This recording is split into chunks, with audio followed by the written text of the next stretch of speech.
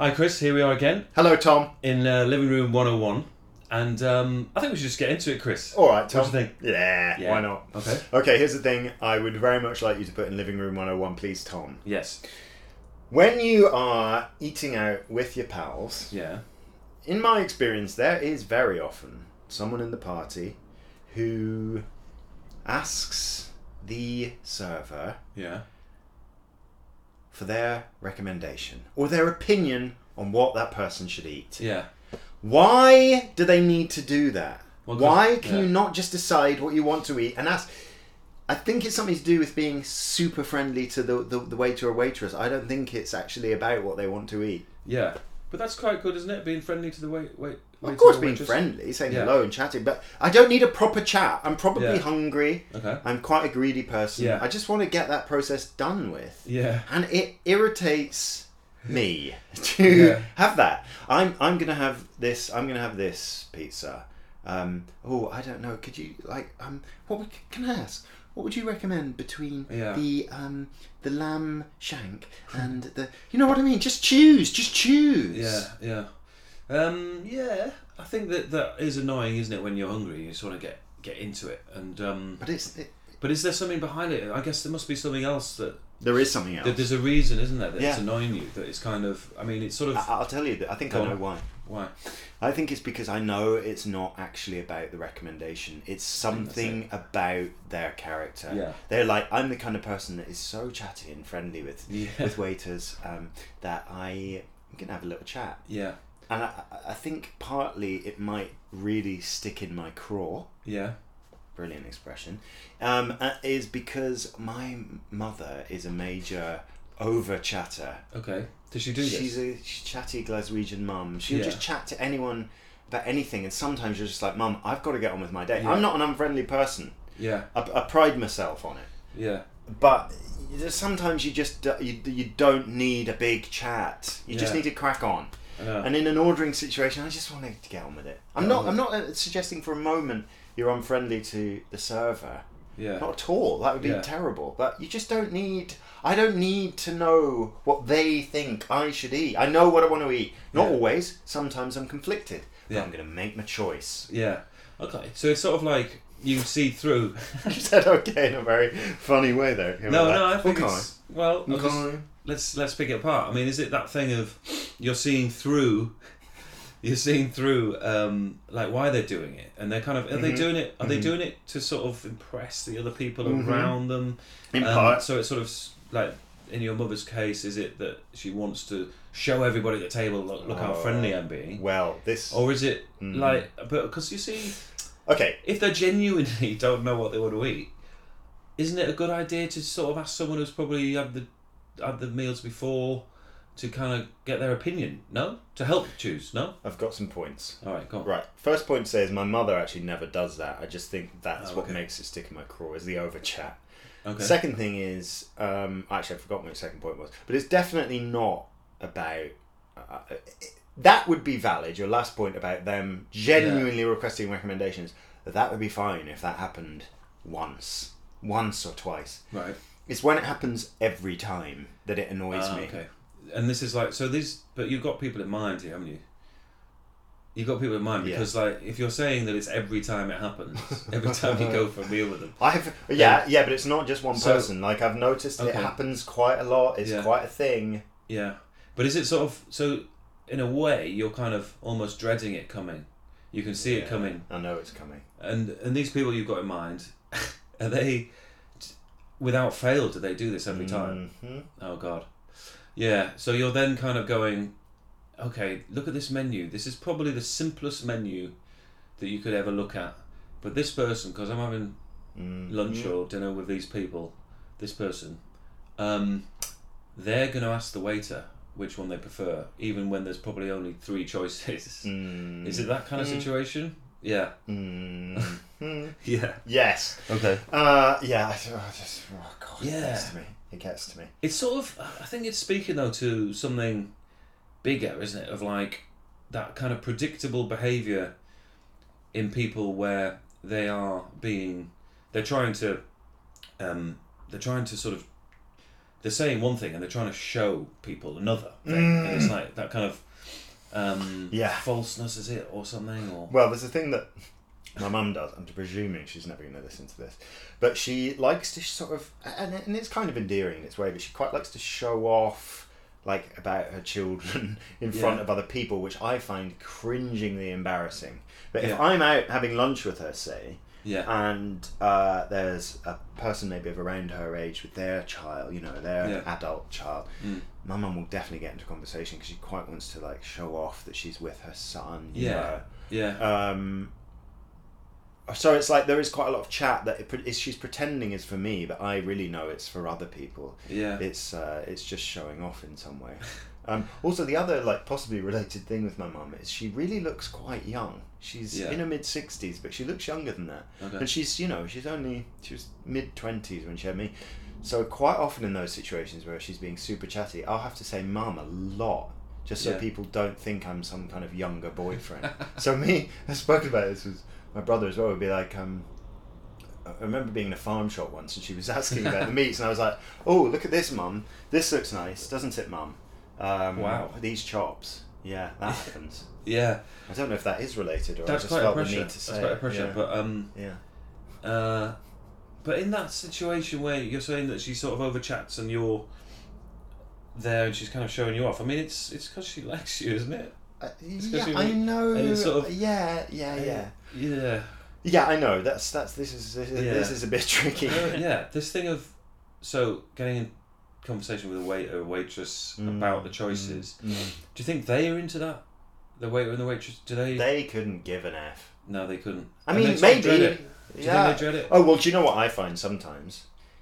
And I've done a bit of waitering in my youth. Yeah. They don't know. They've not actually. I mean, if it's a Michelin restaurant or whatever, of course they've eaten everything. They know how to explain everything. Yeah. In a lower end establishment, they haven't eaten everything. They've probably eaten a few of the things. They don't know. No. They say, "Oh, I really like the chicken." Yeah. And they'll often come back. They'll fire something back, won't they? And I think that's a thing of dealing with that to try and shut it down. Have you seen that happen? What do you mean? Well, they'll fire an answer really quickly. Fire it? Yeah, they'll just like, oh, definitely the lamb. Right, and be quite decisive about it. And then you're kind of going, and actually the person who wants to chat is like a little bit put out because they're a bit wrong-footed. Yeah, and they'll maybe have to continue it to get the kind of kick of the conversation. But also, are you sure about that? Yeah, because the problem then is that if they don't have the lamb, they then look unfriendly, and that's a problem because the point of the exercise is to be super friendly. Yeah. So then they've got to. Then it's a bit embarrassing to go, oh, actually, I'm going to have the cod, because the waiter has. Well, you wouldn't be able to like rebuff the suggestion, would you? No, and you've walked into a dead end there. Yeah, I mean that is a curveball, isn't it? Because I think if I was a waiter, I'd kind of go, neither of those are very good. I'd go for this and see what happens. Oh wow, ballsy! What do you think? I'd love to see that. You wouldn't last long in the job, I suspect. Probably not. I actually did it for one day. Well, this is exactly right then. I did it for one day. What happened? Up north. What happened? I didn't go back. You didn't go back? I got another job, actually, and so I didn't have to go back. But Mr. In Demand. Yeah. Mr. Analysis. It was silver service, so you had to do the thing with the tongs with the bread rolls and all that. Yeah. And I can do... But initially your first day, there was a lot of sort of tongue bread kind of kerfuffle in the serving the clientele, and so it wasn't. I wasn't successful. Should we put it that way? I once had to serve things like that off a slate, and I had a slate with some cheese and other things on, and this man had to tap me and say, notify me that there was a certain cheese juice was dribbling off the slate and all over his sleeve of his suit. Nice. Luckily, he was quite nice about it. But I hate that. Yeah. I hate being on either side of that. I hated doing waitering. Yeah, I didn't like it actually. But going back to I wonder if so asking them their Oh, opinion, please just put it in. asking. I just don't want anyone to be just friendly. No, it's not just friendly. I'm trying to get to the heart of it though. I'm trying to get to the thing of what's behind it. Why you really hate it. I think because I don't think it's necessary. I'm all about efficiency. Efficiency is my jam. I am like fully like OCD into efficiency. So if I thought this was genuinely going to speed up the process and they really needed to know if the lamb or the cod was better, then I'd be all over it. But maybe it's going to be. But it's not that. It's just slowing up the process to be friendly, to show how friendly you are. It might be double the time if they couldn't get some intervention. Do you know what I mean? It might be there for ages. What, just looking at the menu? Yeah. No, because it's a show of friendliness, and that would be an unfriendly thing to do. I just disagree. I think they know what they want. 101. This is a friendly, It's a friendly show. Yeah. Oh. I think, it's a show of friendliness. It's annoying, though. It's annoying. When have you had it? Can you give me an example? No, because then, the protagonist would be able to be identified. What we actually asking? We're asking requests from the waiter, their choice. Because actually, they've got totally different tastes. Why would you? Why you don't? It's pointless. I know what you mean. Getting other people to make your decisions. I don't know. In some situations, I actually think it's very sensible to get someone with an outside. An outside view to make decisions for you. Exactly. I've actually read about that. It is actually quite a good decision on big life choices. Yeah. On something like... I've heard about this. What's that called? Friendly advice. I don't know. But it is. It's very worthwhile. People that are, stand back, obviously, from your life can give good advice. This sort of situation is just not one of those moments. No. Look, if they said... I quite fancy the cod. Is it really nice? That would be a bit different. Yeah. It's just like having someone else make your decision because you think that's friendly. I just find that irritating. I can't let it in. I can't let it in. I know people who do it, and I know that they're not trying to show that they're being friendly. I know that they are, on the one hand, just genuinely sort of being friendly to the waiter, and not trying to show it up, and secondly, probably can't decide, and thirdly, it doesn't annoy me. It just it's just part of the liar. Part of the experience, right? But then we have opened a kind of worms, obviously, into food and restaurants. It's a well-travelled path, obviously. There are things that constantly crop up. That constant crop ups. Well, I saw one the other day. I mean, this comes up a lot, doesn't it? I mean, should we even be talking about this? I don't know. But there was something on the menu, and it listed the ingredients that was in this meal. It included cress, like printed on the menu. Okay, cress. Yeah. And when it came, there was, I kid you not, 2 sprigs of cress crossed on the top. 2. Ugh. Like little straws of cress. I don't think that merited a listing. No. You know what I mean? But maybe in this day and age, you've got to be super careful about listing all ingredients. Because what if someone had an extreme cress allergy? Safety, isn't that? But it's the equivalent, isn't it, of like giving... I mean, is it the equivalent of giving someone who was like a passerby in a movie, like, you know what I mean, who's sort of... An extra? Well, not an extra, no. Someone... no, because your extra on that plate is an ingredient that, is featured a little bit more in the meal. But that crest, that's not an extra. That is someone who's literally just in the background. That's like, or just someone who's caught in the background. I don't think that crest has got anything to do with the production, really. No, it's just happened to. Why were the 2 sprigs of cress on? Because you can't even taste that. You can't taste cress, so why give it a listing? Oh, let's put cress in. But then, cress generally. It's fun to grow, isn't it? On a bit of wet kitchen towel. Yeah, don't tell me you've never grown cress. What kind of primary school did you go to? Oh, yeah. Growing cress is amazing. Yeah, we get a sort of jellification around the seed and then sprouts. What always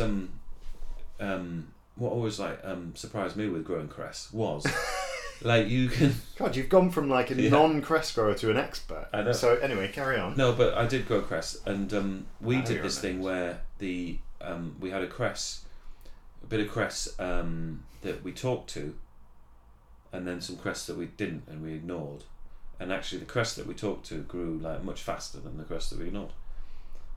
And the teacher put us onto that experiment. I don't know why. I don't know what the motive was. Right. But anyway, No, not anyway, because that is one of the oddest things I've ever heard. It's true. Sorry. So there were 2 cresses. One you talked to, one you didn't. All the variables were the same. The more I talk to you on this podcast, I'm starting to think you might be completely mad. There is... Well, likewise. I was about to say likewise, mate, but I won't do that anymore. No, please don't. Not after last time. But there's that Prince Charles thing, isn't there? What? Where he supposedly talks to his plants. So which what? you know... Yeah.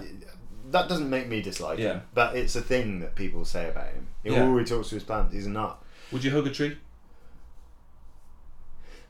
No.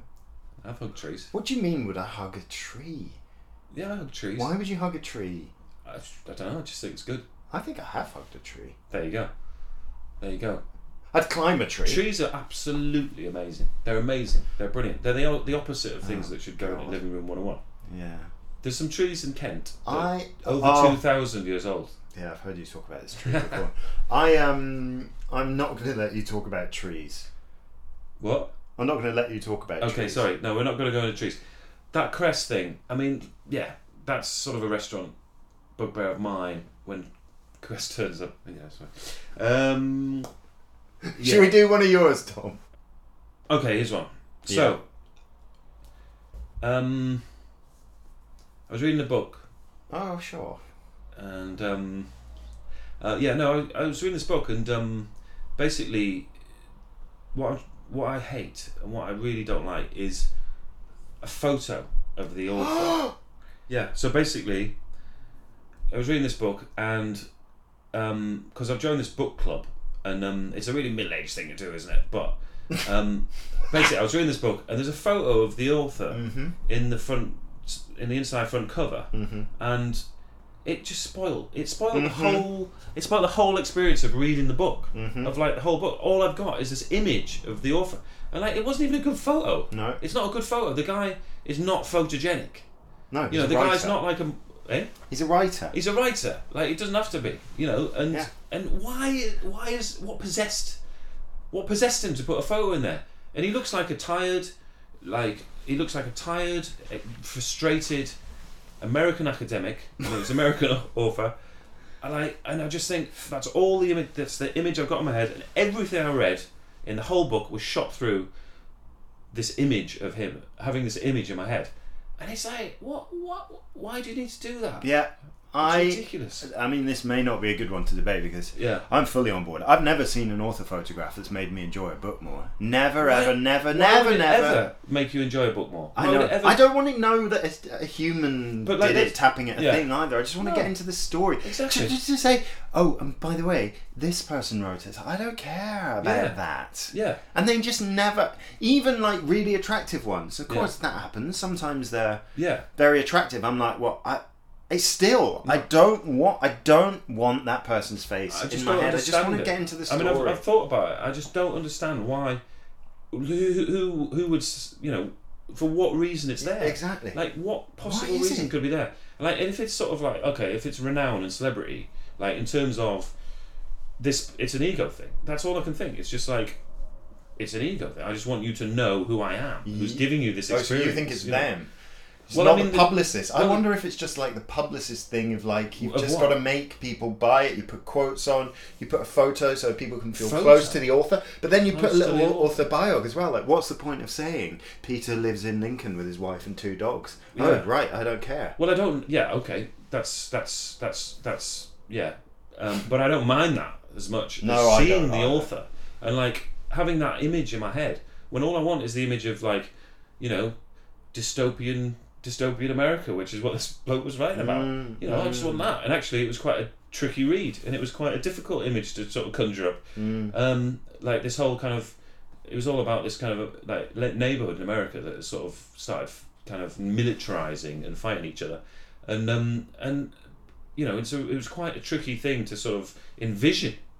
Yeah, but, like made more difficult by his head. Yeah, mate, his face, and like, and he's not even like. So if there's a publicist going, I mean, the guy just like, as I say, like a tired academic. I mean, why would you want this kind of this like fusty looking bloke? Like sort of, and actually, and you know, the book has done incredibly well. I mean, I bet the early editions didn't have it. Do you know what I mean? What book is it? It's the Elect Mr. Robinson for a Better Future. Oh, Have you read that? Yeah. I haven't, but I've heard Okay, it. but then there's his photo. So I would get it on Kindle if you could read it. But I don't have a Kindle. no, I don't have a Kindle either, but I've got the app. But anyway, no, I bought the book. Generally, I would buy the book.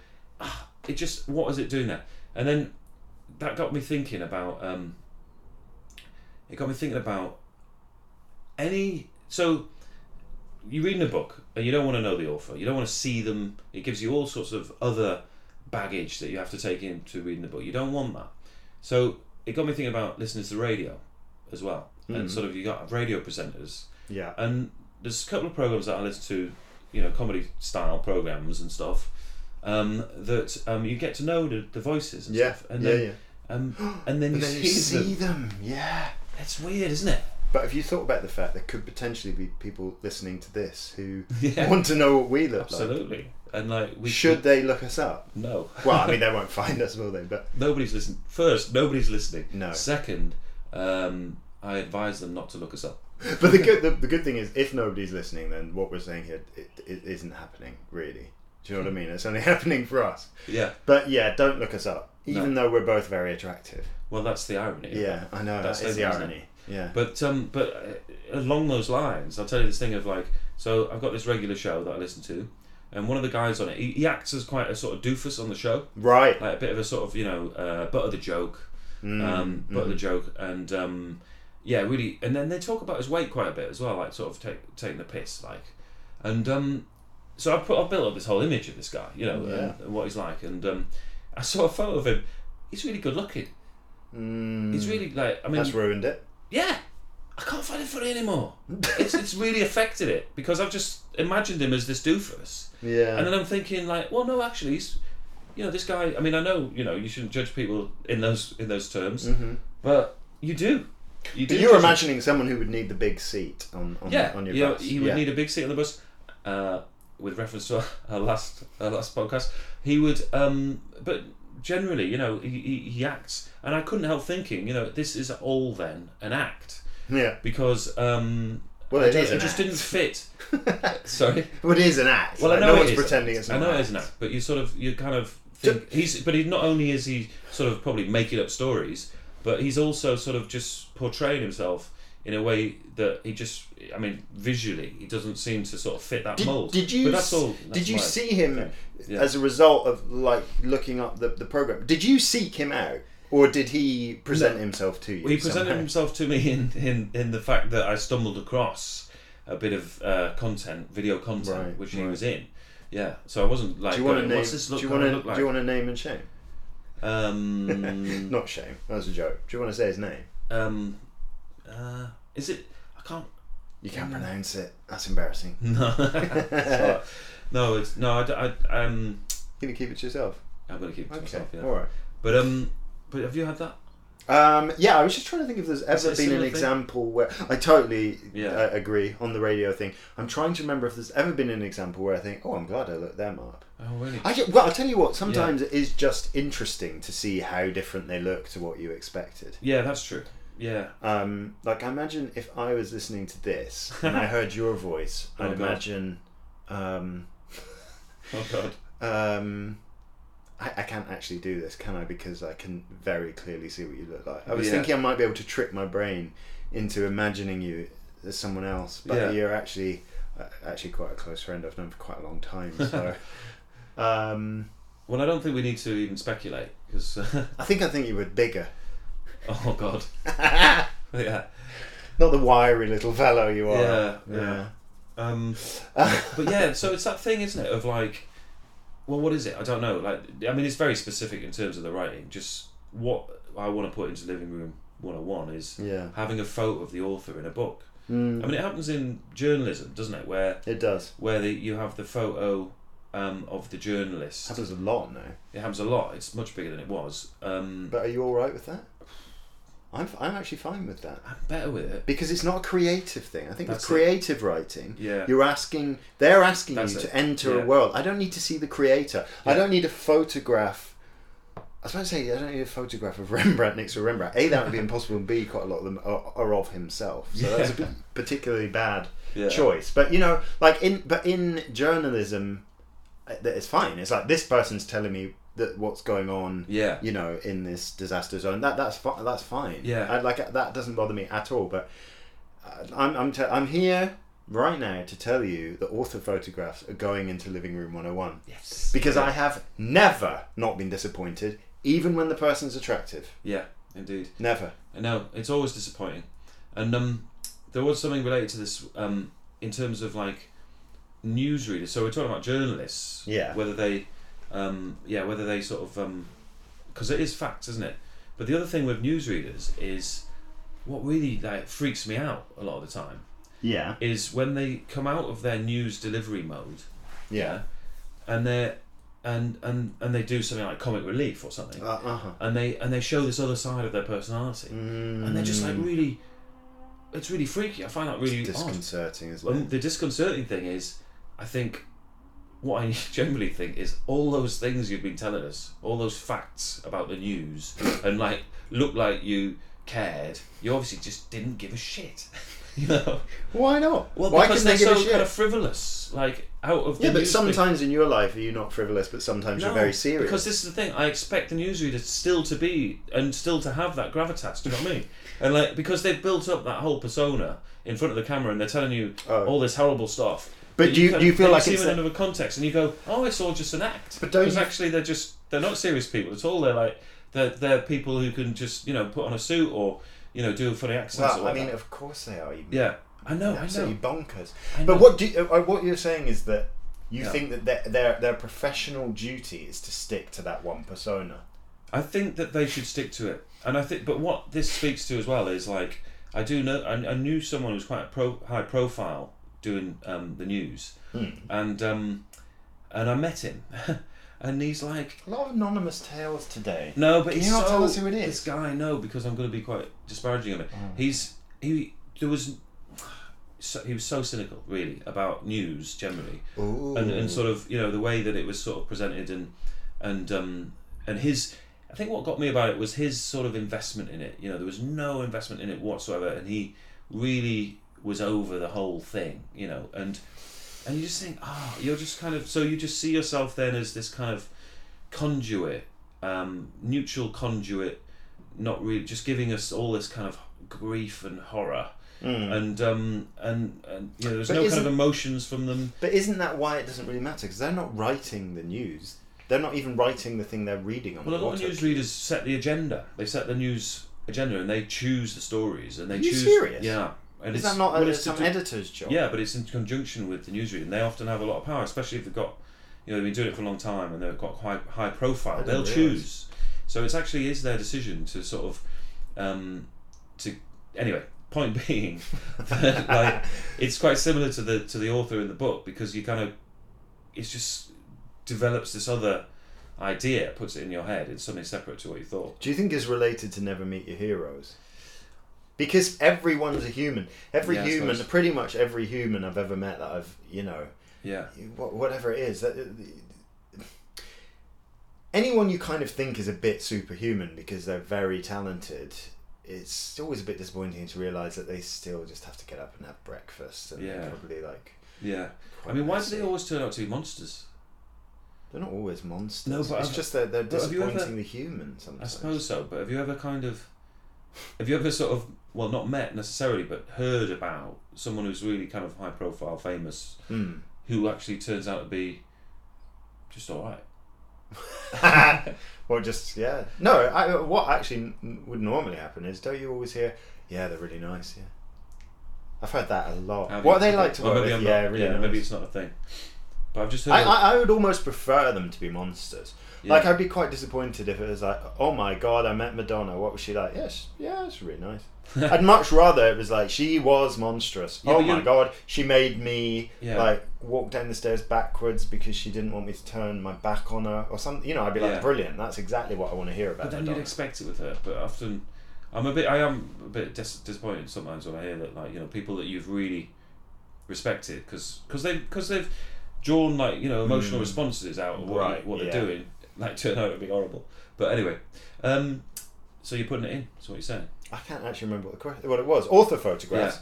100%. I actually put it in about 20 minutes ago. Yeah, true. Yeah. Have we got time for one more? I think we may have. Yeah, we do. Okay, here's the thing. I don't know if I'm going to be able to do this justice. Okay. But this is the thing I've started to notice, and I think it's a relatively new thing. Yeah. And it is often on podcasts. I've heard it quite a lot. I Yeah. heard it on that Nate Silver politics one.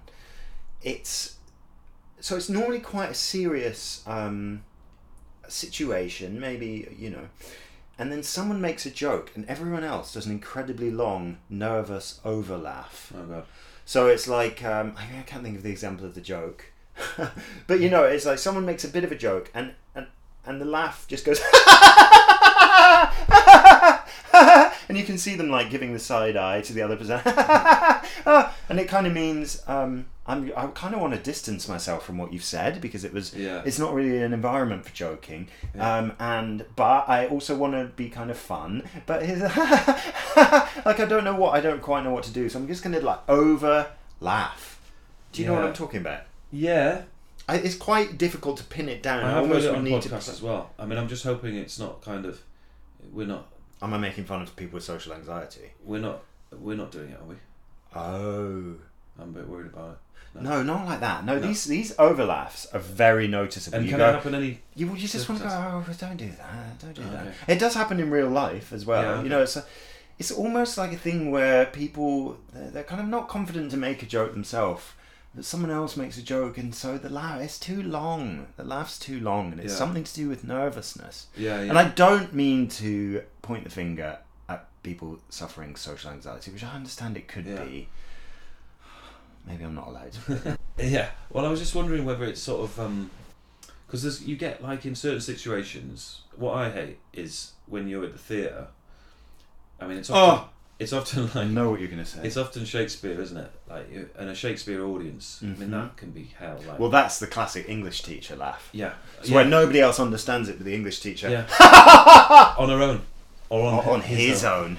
And they just in laugh. my experience. Yeah, and they just laugh. They laugh because they've understood. I got it. Did you not get it? No. Yeah. I just know what the words mean. Yeah. Like, it's not funny though, is it? No, that's not the point. I know what the words mean. Yeah. Laugh of recognition. I went to see a play that Kenneth Branagh was in the West End. What was it called? The Painkiller or something? Okay. It had Rob Brydon in it. Yeah. Now, let me preface this by saying they're both very good performers, and I thought their performances were good, but the play was not funny.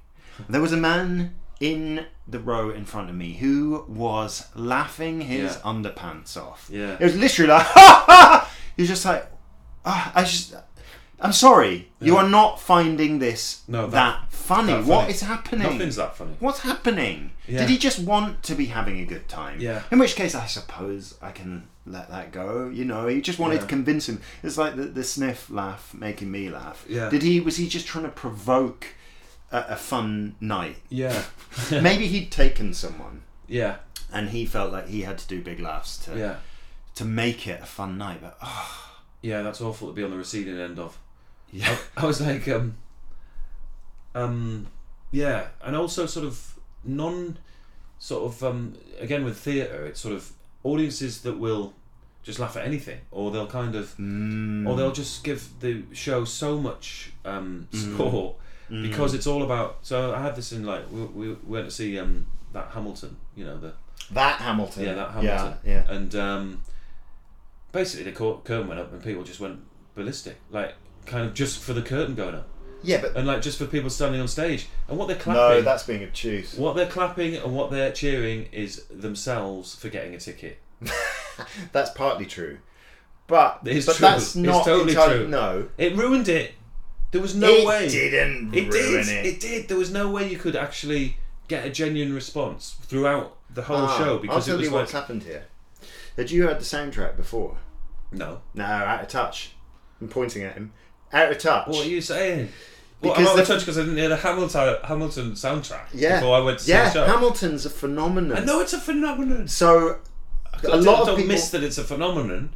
Well, I'm telling you why you did miss that it's a phenomenon. A lot of people, right. Laura people, yeah, have already know and love the soundtrack already. So when they go, they're very excited because they know the show that's coming up. So they are excited. So they do clap because, whoop, here we go. It's a phenomenon about to begin. You, I'm pointing at him again, you are a curmudgeon. No, not a curmudgeon. I loved the show. I thought it was great, and but I was very distracted by the audience because the audience was almost like as important as the show. I mean, the audience was trying to be as important as the show. It's and I thought this is a great this is a great show. Just give it a genuine response. But but there are very few shows that inspire that kind of energy in their audience. I think it's to be celebrated. No, but exactly, that's the point. And this wasn't genuinely inspiring it. It was like it was all about. It was organic. Sorry, you felt it wasn't organic. I don't think it was. No, I don't think it was a kind of real response to it. No, and I've had it before in plays where you go along and there's so much hype about it, and people are just giving it so much. They're not kind of watching it in an objective fashion. They're watching it through the prism of this is a hit show. I mean, there's a slightly related thing here about like. The BBC do this, so they call so they have a new comedy show or whatever, and they'll introduce it. The continuity announcer will say, and next up, cult comedy. Da da da. It's not a cult. How can it be a cult? Yeah, it hasn't even gone out. How can it be cult comedy if it hasn't even gone out? That faux chatty matiness is so irritating. Well, that's irritating. But this thing about calling it a cult program before it's even gone out is ridiculous. It's not a branding exercise. You can't call something a cult. People who watch it decide that it's a cult. They go, "Oh, this is good," and it probably gets under people's radar. So what doesn't it's not mainstreamly successful, and then people pick it up and make it into a cult, and they swap it around each other. Have you seen this? Really? Have you seen this? Have you seen this? And they make it into a cult, and the BBC, they're trying to brand it as a cult before it's even gone out. Oh, that's annoying. That's annoying. I don't know if it ever happens, but I've heard it happen a lot. Next up, cult comedy. I've got a thing in theatres which I would like to mention now that you've brought up Hamilton. Yeah. And this really annoys me. Okay. Okay. In the theatre, I only want to give a standing ovation. Oh, God. When my legs... Yeah. Yes. It's almost like not a conscious thing. No. I can't... That's what standing ovation is for, yes. Standing ovation. Yeah. Is for... but more and more, I'll go to things where there's supposed to be a standing ovation, and therefore there is one. But because the people in front of me are standing up, I have to stand up because I want to see. I want to get my. Or also, it makes me look like a curmudgeon. No, totally. If I don't stand up because of the social pressure. Now, I went to see something the other day, and there was a standing ovation. I managed to stay in my seat, which made me feel like a tit. You have to stay on your feet. I really enjoyed it. If you're not being brought to your feet by the weight and the amazingness of the show. If you're not compelled to your feet, don't get up. Exactly. Don't get up. That's not a standing ovation situation. Don't fucking get up if you're not compelled to your feet by what you've just watched. No. By the genius of what you've just watched. If you're thinking in your head, ooh, should I get up or not? Exactly. It's not a standing ovation. Yes. If you're thinking, should I? It's not a standing ovation situation. How many... That's a satisfying thing to say. How many standing ovations have you genuinely... Kevin, how many times have you genuinely needed to stand, do you reckon? Once. What was the show? Blood Brothers.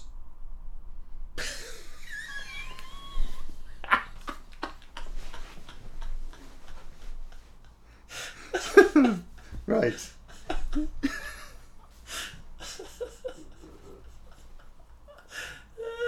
It's a good Brothers. show. Yeah, I imagine it was when it was on in the 80s, yeah. That's it though. Yeah, right. I was young. I was at college. Blood Brothers. And I just went to see the show and it absolutely blew my mind. I absolutely loved it. Yeah. And I was compelled to my feet. I had tears down my face and I just thought, I'm standing up. That is brilliant. Actually, I've done it again. I remember quite recently, I did do it again. Yeah. At Bat Out of Hell, the musical. I mean, are you trolling me? No. You stood up. Two musicals, yeah. So the two shows... Actually, I may have been dancing at Bat Out of Hell at the end. It wasn't a compelled but you were on to your my feet situation.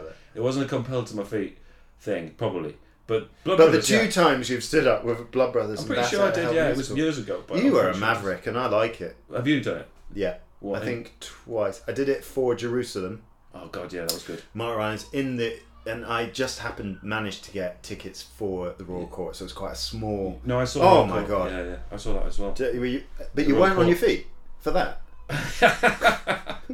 You bastard. Did I get to my feet? No. Liar. It was brilliant. I loved it. Don't get me wrong. Liar. Listen, no, but okay. All right. I wasn't surged to my feet. I'm trying to think if there was anything so else. You kind of, that was one of the things that I admired most about it, was the performance. That was incredible. Didn't you like that? I thought the writing was incredible. No, the writing, of course, it's incredible as well. It was, the whole package was amazing, and it's the so. best. But you didn't get your feet. Why? If the whole package was amazing. I Well, this is the point. It shouldn't be a conscious decision. Exactly. I wasn't swept to my feet by the emotion that came over me at the end of the play. Okay. And then I think I stood at Hamilton on purpose. Oh, no. I mean, did I? I can't remember. I've actually seen Hamilton just bought twice. into the hype there. I've seen it twice. No, the other thing is, I think that's the best thing he's done. What? Jerusalem. What, the best thing Mark Rylance has done? Yeah. Have you seen all this shows? I've seen him on stage since, but yeah. Anyway, no, apropos of nothing. Apropos of nothing. Apropos of nothing. I mean, what does that mean? Does Apropos anyone ever of say nothing. apropos of something? Apropos of what you were saying earlier. You don't hear that. You only hear apropos of nothing. Yeah. I standing ovations. So are we going to... That's like an extra little bonus track, isn't it? Yeah, it is. Are you going to put... On what the problem is that it's a subjective thing, isn't it? How can who are we to tell other people they shouldn't stand up because they might be compelled to their feet? Well, we are the gatekeepers of Living Room 101. Yeah, but what we've got to consider here is: are we the self-appointed representatives of the world? Because you've got to remember, whatever we put in Living Room 101 is going to disappear forever. True. Or are we just doing it for ourselves? We can live without willy-nilly standing ovations. Yeah, but we can. But what if those people are compelled? But I feel like it's a subjective thing. No, I don't think they are compelled. But then why does it annoy me so much? Chris, you know they're not compelled. I do know, because it annoys me. You know they're not. They're complete. I mean, a lot of they're clapping their own night out at the theatre. Look, we got out and we went to see a show. Probably wasn't that great, but we're going to stand up. We made it to the end. Like, I mean, it's an interesting phenomenon in a way, isn't it? Because it sort of shows. It shows. I think it's like a more of it possibly taps into a kind of people being over emotional, like, and what you were saying earlier about like people forcing laughter and things like that. Sort of like, it's more. It's these emotional responses are quite faked. Performative. Yeah, a lot of performative. I think that's social media, possibly like display thing of leads to a lot of anxiety, that sort of stuff. So really, by putting false standing ovations in, we're diminishing the world's anxiety. Yeah, I mean, it's standing ovations. Yeah, unnecessary standing ovations, because that's got to go in, hasn't it? Because if we all start standing up and at every show, there's no bar when it truly is amazing. We'd be the audience that cried wolf. That's exactly what it is. It's the audience that cried wolf. And so it's and that thing of, as you say, that thing of like having to stand up because you can't see the stage anymore. So if you actually do want to experience the curtain call, rather than look at somebody's like undiscerning slack arse, then you have to stand up. Yeah, but also the unfair thing is it puts you in the position of you to the performer now look like a person who didn't really enjoy it. You could have enjoyed it massively. No, exactly. Yeah. But you just didn't get compelled to your feet. I'd like to just add as a caveat that I think that it's partly the performative nature of asking the server for a recommendation of the menu. I think it's also the performative nature of that annoys me, which we may or may not have covered, but I think it taps into the same thing. There's a performance going on. Yeah. As if I'm never performative. Jesus. Is that a word, performative? I just thought I'd bring that up because you've used it about 10 times. It's quite a common word. Would you not give it just a noun, like performance element? No, you can have a performative act. Can you? I hope so. Of course you can. Yes. This is a different discussion. Right. Hey Chris. Yeah. I think we've got to the end of the programme. I think so. I need to go and look up the word performative to make sure it's a real word. Hey Chris, I think we're at the end. So should we that's it, isn't it? Yeah. But it was good, wasn't it? And I think Hope so. because people can tweet in as well. They can. They can, and they too can feel satisfied that their gripes have been taken away from them. Yeah, well, we can start talking about them if people start tweeting them into us, can't we? Exactly, yeah. Yeah. That can happen. Yeah. What's the Twitter handle? At Living Room 101, the numbers. As if we'd write ONE, OH, ONE. But might anyway. do. Yeah, no, we won't. We won't. At Living Room 101. Bye! Bye!